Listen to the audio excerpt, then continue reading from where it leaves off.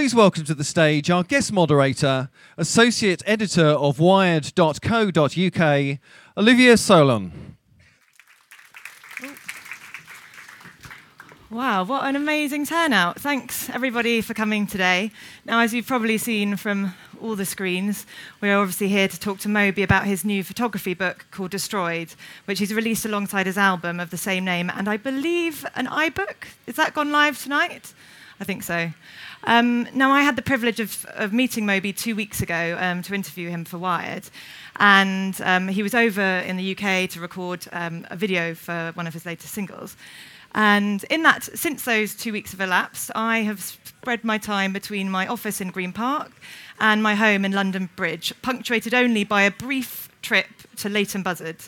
Moby, on the other hand, has been to Freiburg, Istanbul, Barcelona, Biarritz, Bologna, Milan, St. Pölten, Rome, Ibiza, Alicante, Madrid, Belgium, and he added just earlier today that he's also been to Oporto in Portugal and Zurich. I might have missed something, but please welcome to the stage, Moby.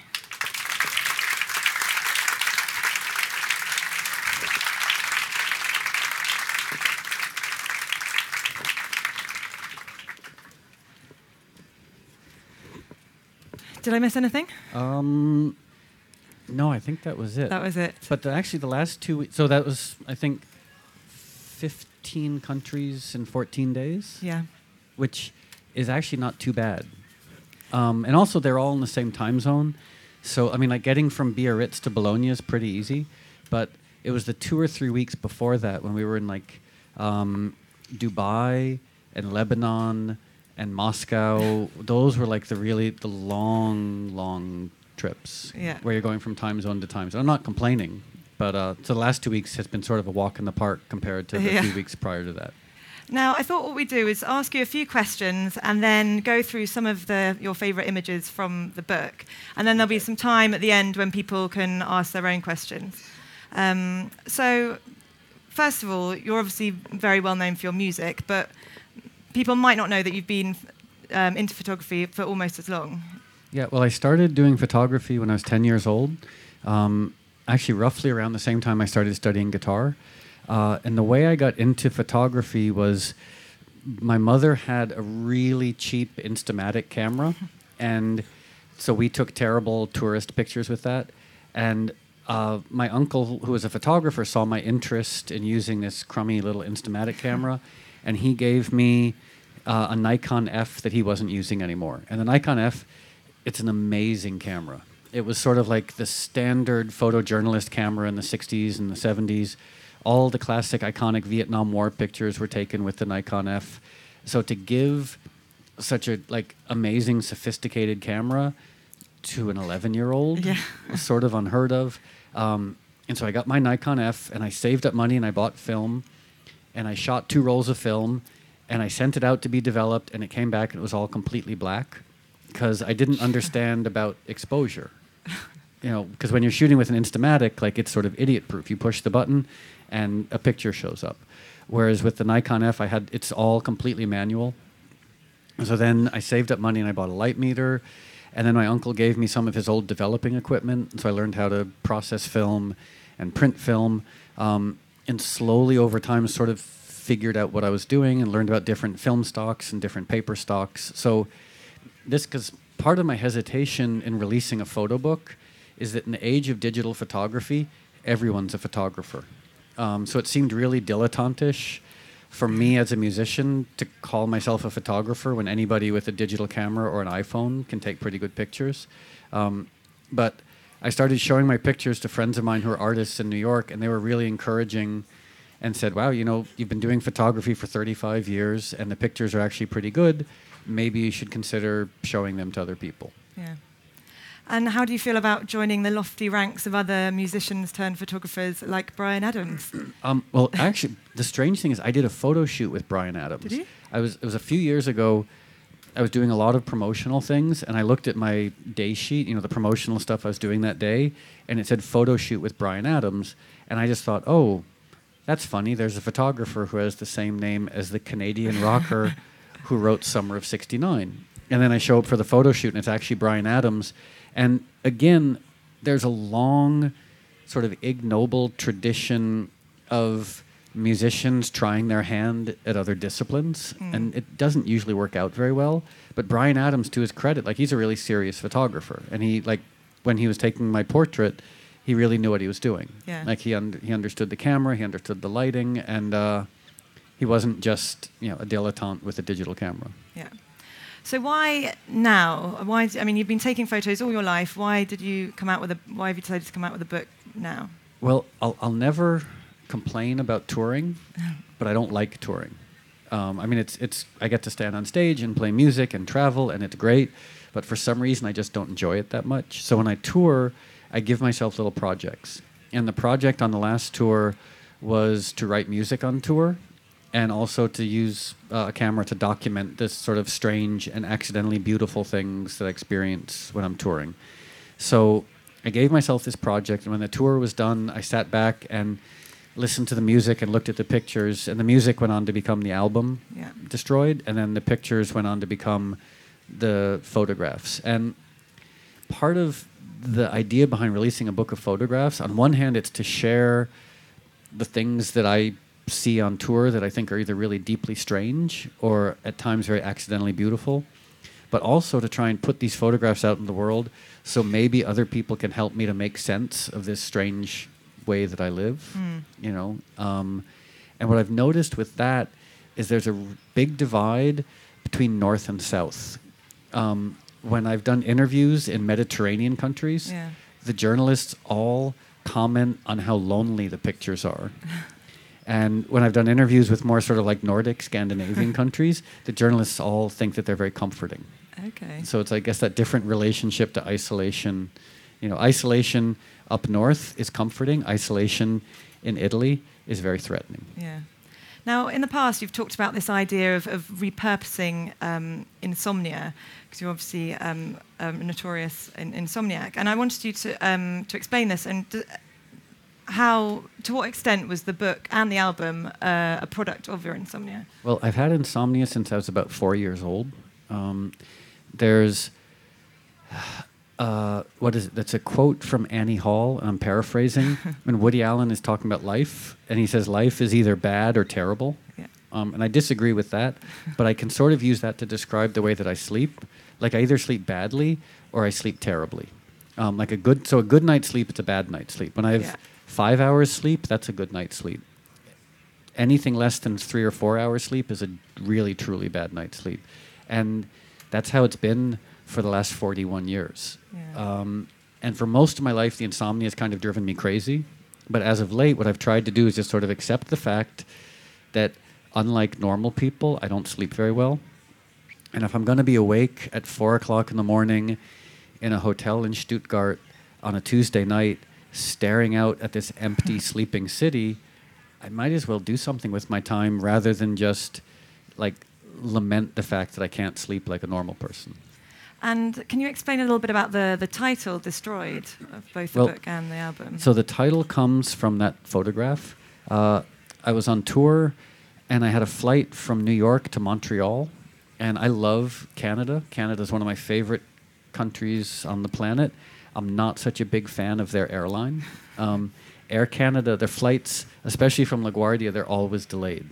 So I had 3 hours in this dump of an airport, wandering around, and I somehow ended up in this long corridor that I don't know is necessarily designed for the public, but I ended up walking through this corridor, and no one ever walks down this corridor. And I thought it was so strange that they had a security sign. You know, in this post-9/11 American obsession with security, they have security warnings everywhere, even in hallways that are not occupied by people. So they had this sign, and the sign said, "Unattended luggage will be destroyed." But I guess this was the cheap sign, so it only fit one word at a time. So it said unattended, then a pause, luggage, pause, will be, pause, destroyed. And I just loved the way the word destroyed looked against this long corridor. So I took the picture, and I thought it made a really nice cover for the album and the book.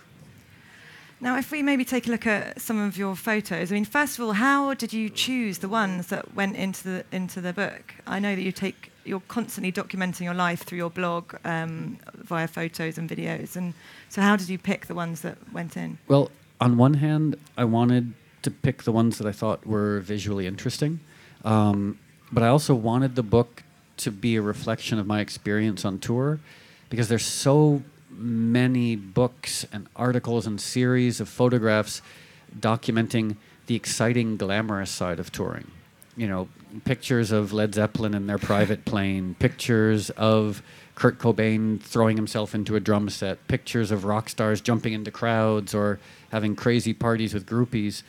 This is my experience on tour, is one of a lot of emptiness. Even though these spaces look familiar, there's nothing familiar. There's nothing truly familiar about them. You know, when I'm at home, my bed is a bed that I've chosen. My towels are towels that I've chosen. My kitchen is filled with food that I've chosen. And then you go on tour, and every space you're in, someone else has made decisions about what your environment is.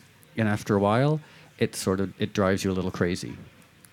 Now, I don't know if we can flick through a few of your photos, but Sure. The book seems to fluctuate between rapturous crowds of ravers facing you as you're performing on stage, and then the really mundane kind of stark corridors, airports, hotel rooms.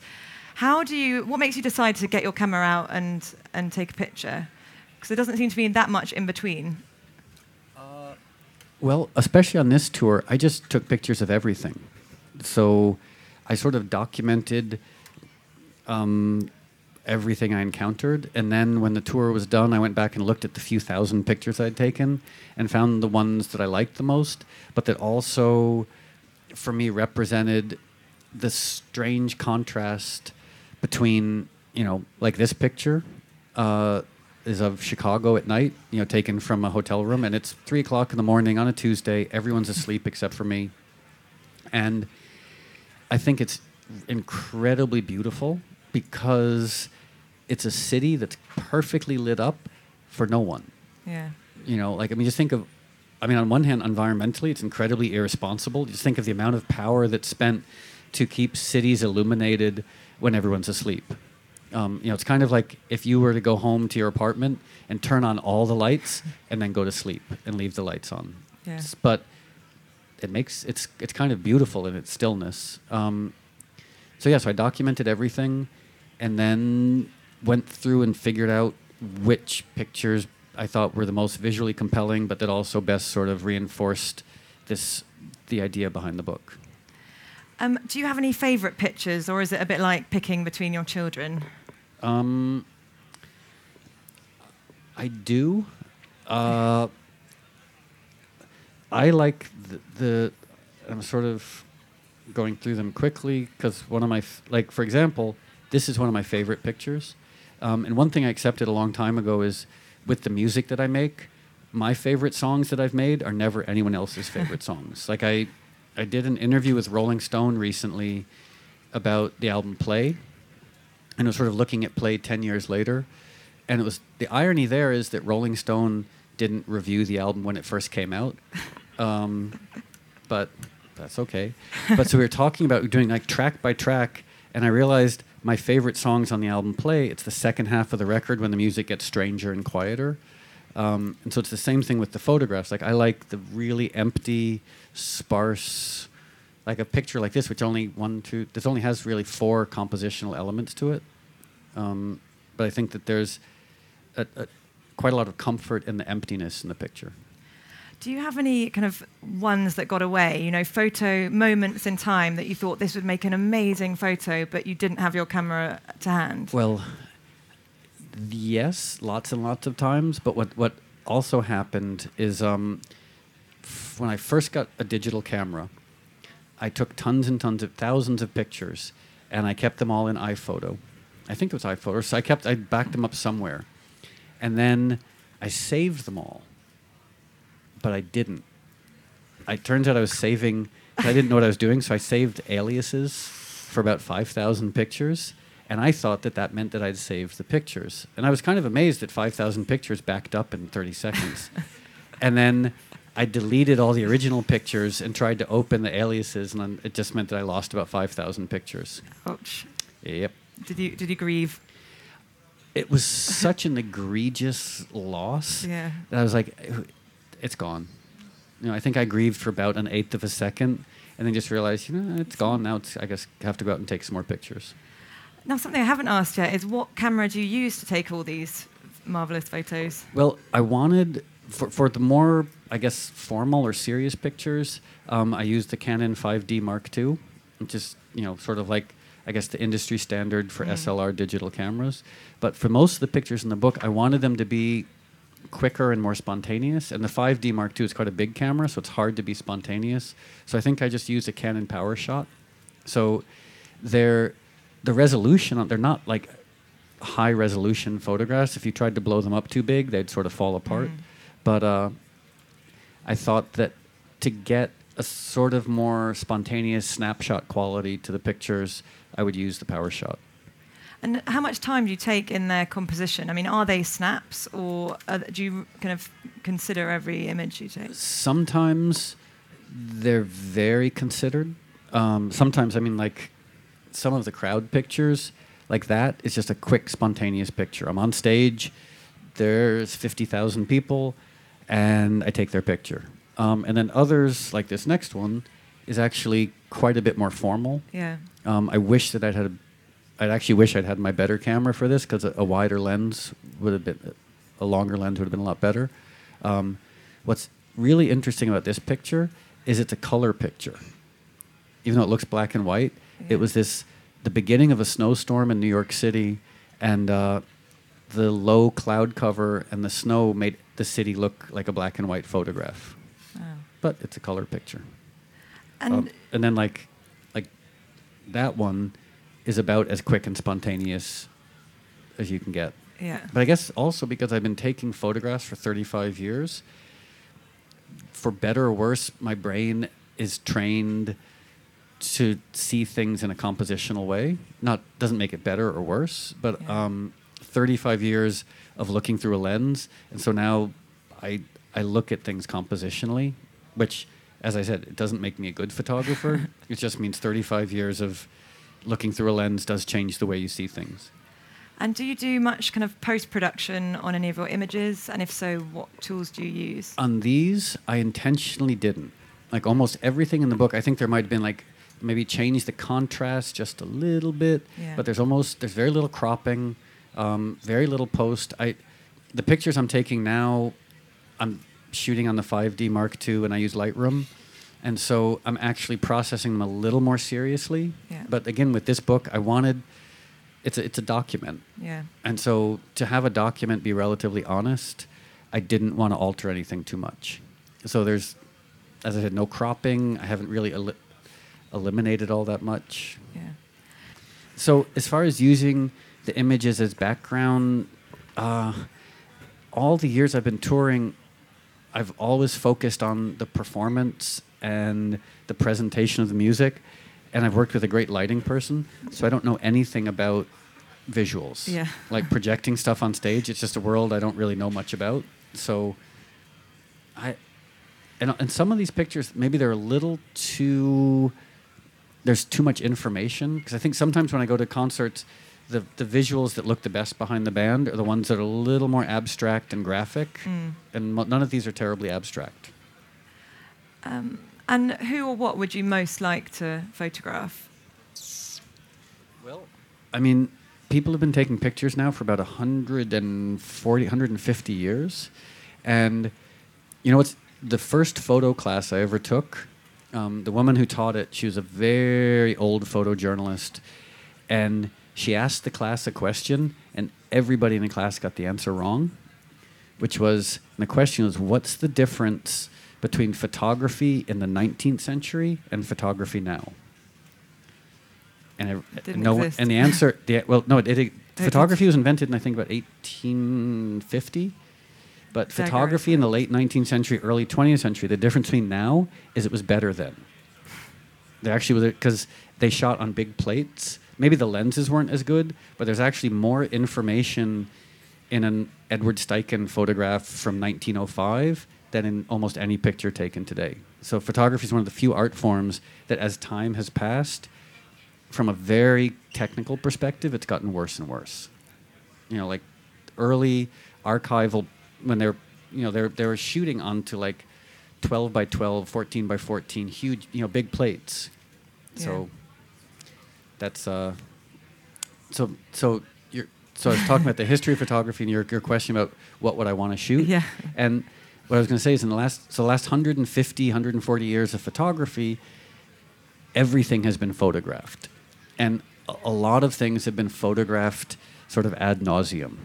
There's so many pictures of people, and there's so many pictures of puppies and babies and flowers and etc. And a lot of those pictures are really charming, and they're endearing, and they're compelling. But what interests me as a photographer is trying to take pictures of the things that most people would ignore. Like the picture that we're looking at now. It's in the commercial train that goes under the English Channel. That's the Eurotunnel. And so my question is, what do I have access to that other people might not have access to?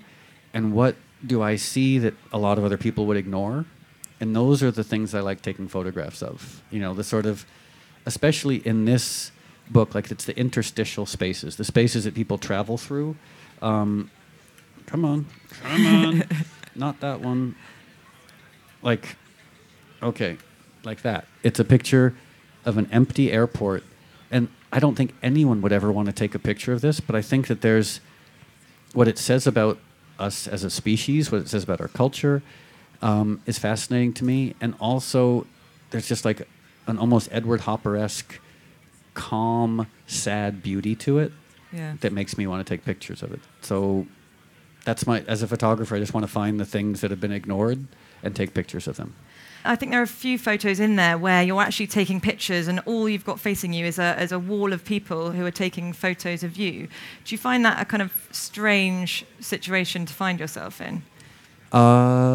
Sort of. I mean, I think as time has passed, I've gotten more, especially now because everybody has a camera.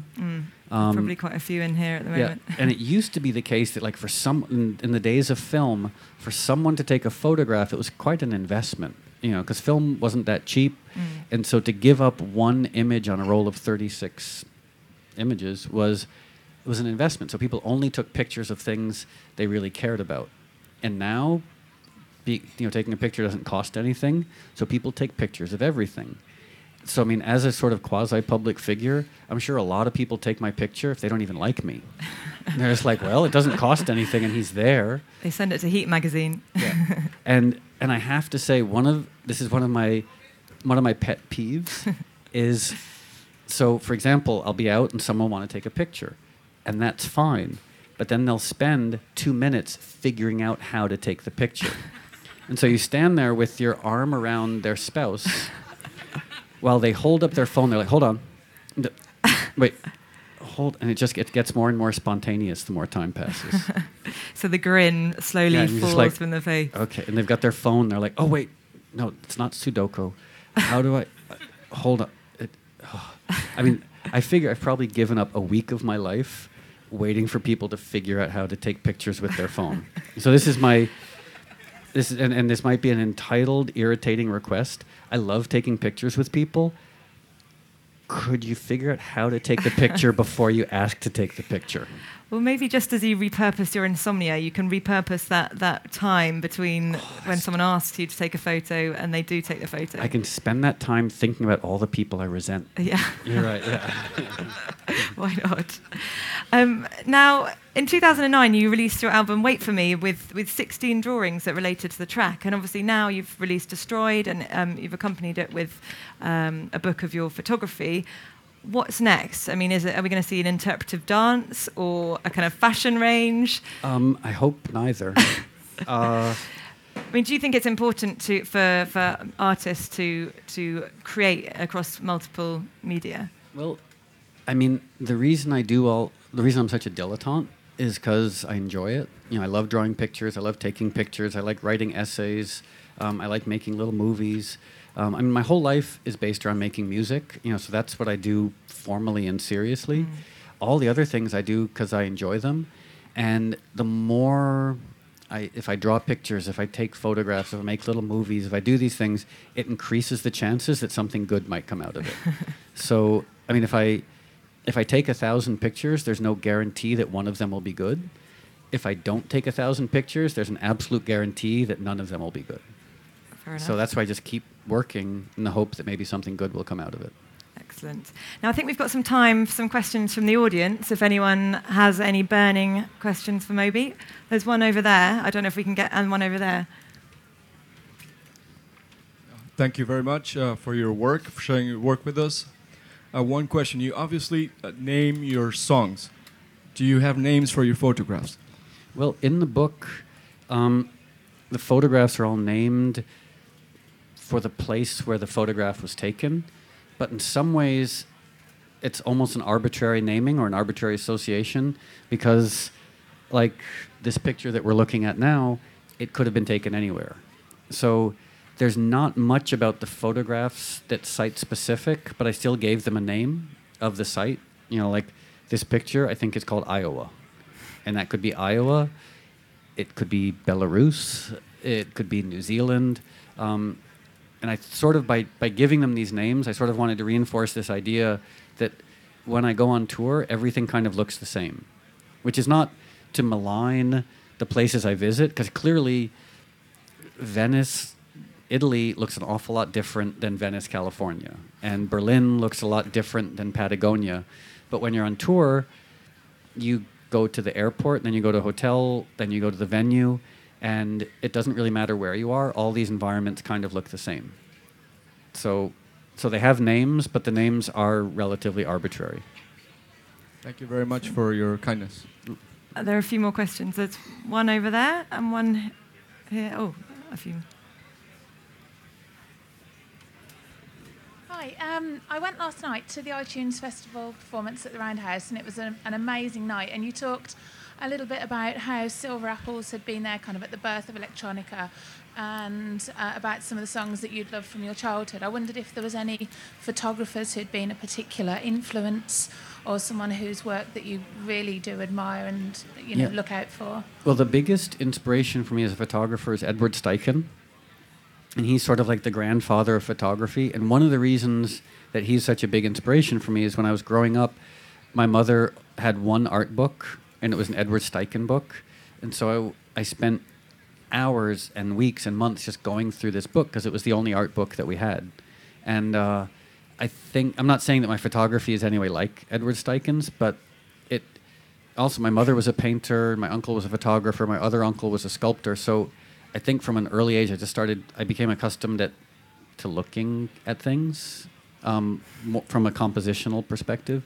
But Edward Steichen, and then a huge inspiration for me was Wolfgang Tillmans, because when I was a lot younger, a huge part of photography was the craft. You know, like how, like your understanding of different film and your understanding of different printing, of different paper. And then Wolfgang Tillmans and some of the, let's call them like the ID and face photographers of the late 80s, they came along and said that like craft is fantastic, but some of the most compelling images are actually shot accidentally without any understanding of craft. And so they kind of, for me, gave photographers a license to shoot quickly and spontaneously without focus on craft, to potentially create really compelling images. And then more recently, Richard Billingham, he put out, I think, one of the best photo books ever. It's called Raise a Laugh. And Sally Mann is probably the best photographer of the last 50 years. My friend Jessica Dimmick has an amazing photo book called The Ninth Floor. So lots and lots of people I find incredibly inspiring. That's great, thank you. And thank you for last night as well. Oh. Excellent. I think there was a question a bit further along as well. Hi, Moby. If you had to choose between photography and music, which would you choose? Oh, I would choose music. I mean, I love photography, and I love the history of photography, and I love looking at photography, and I love talking about photography, but my life's work is working on music.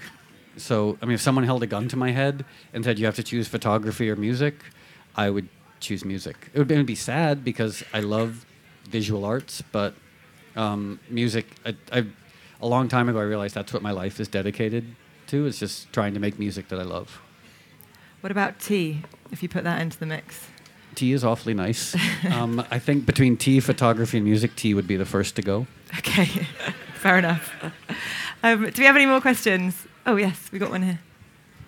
Hi, just wanted to know what's your favorite lens that you usually carry with you?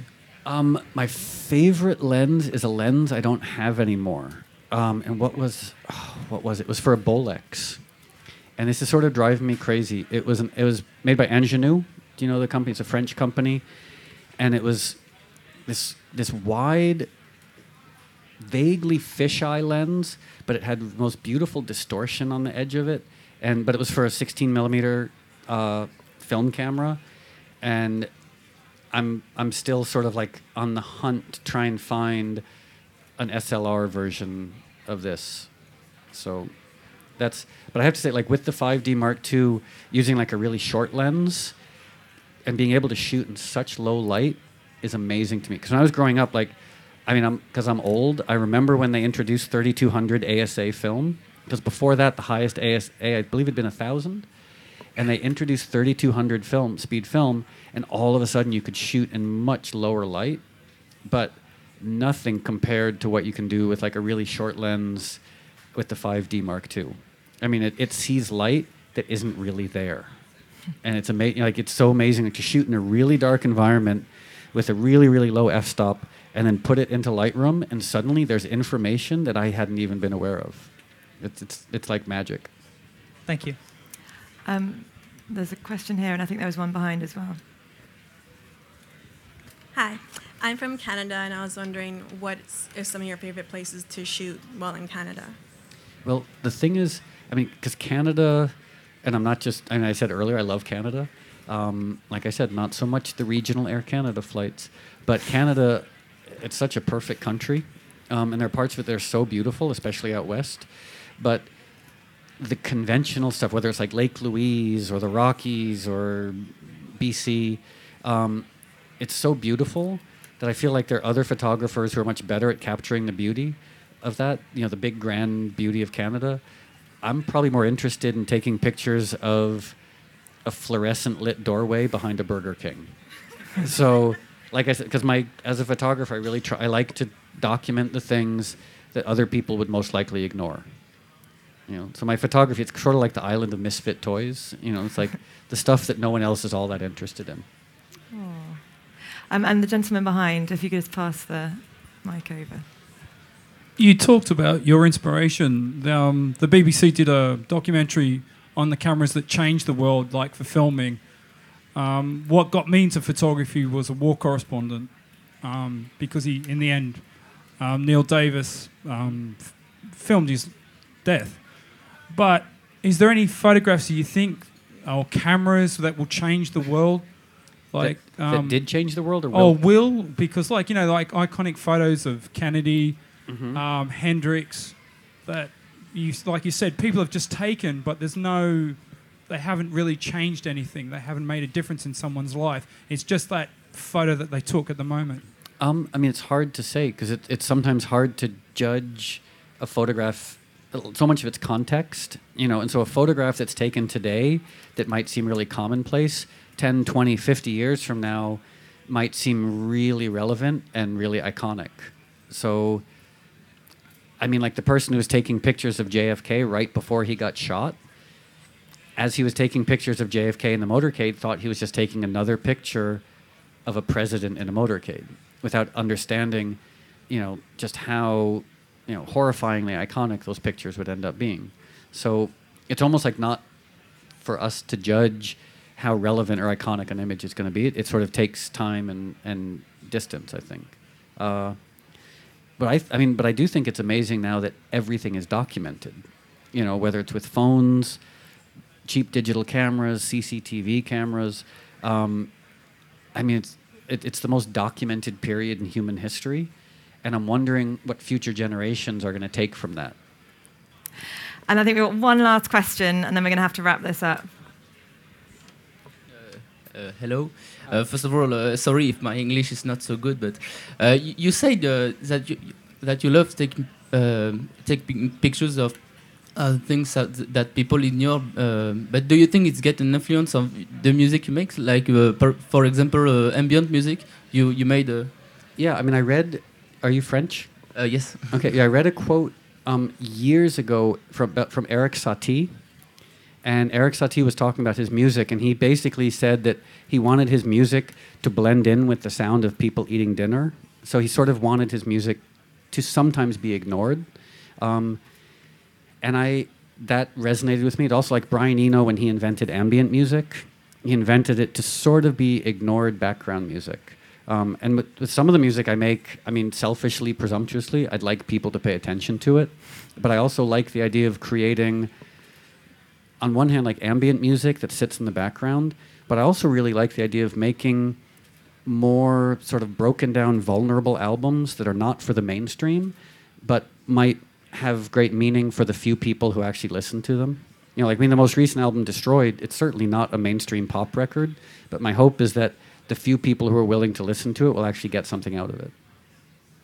Thank you. Excellent. Well, thank you very much for answering all these questions. Let's give a round of applause to Moby.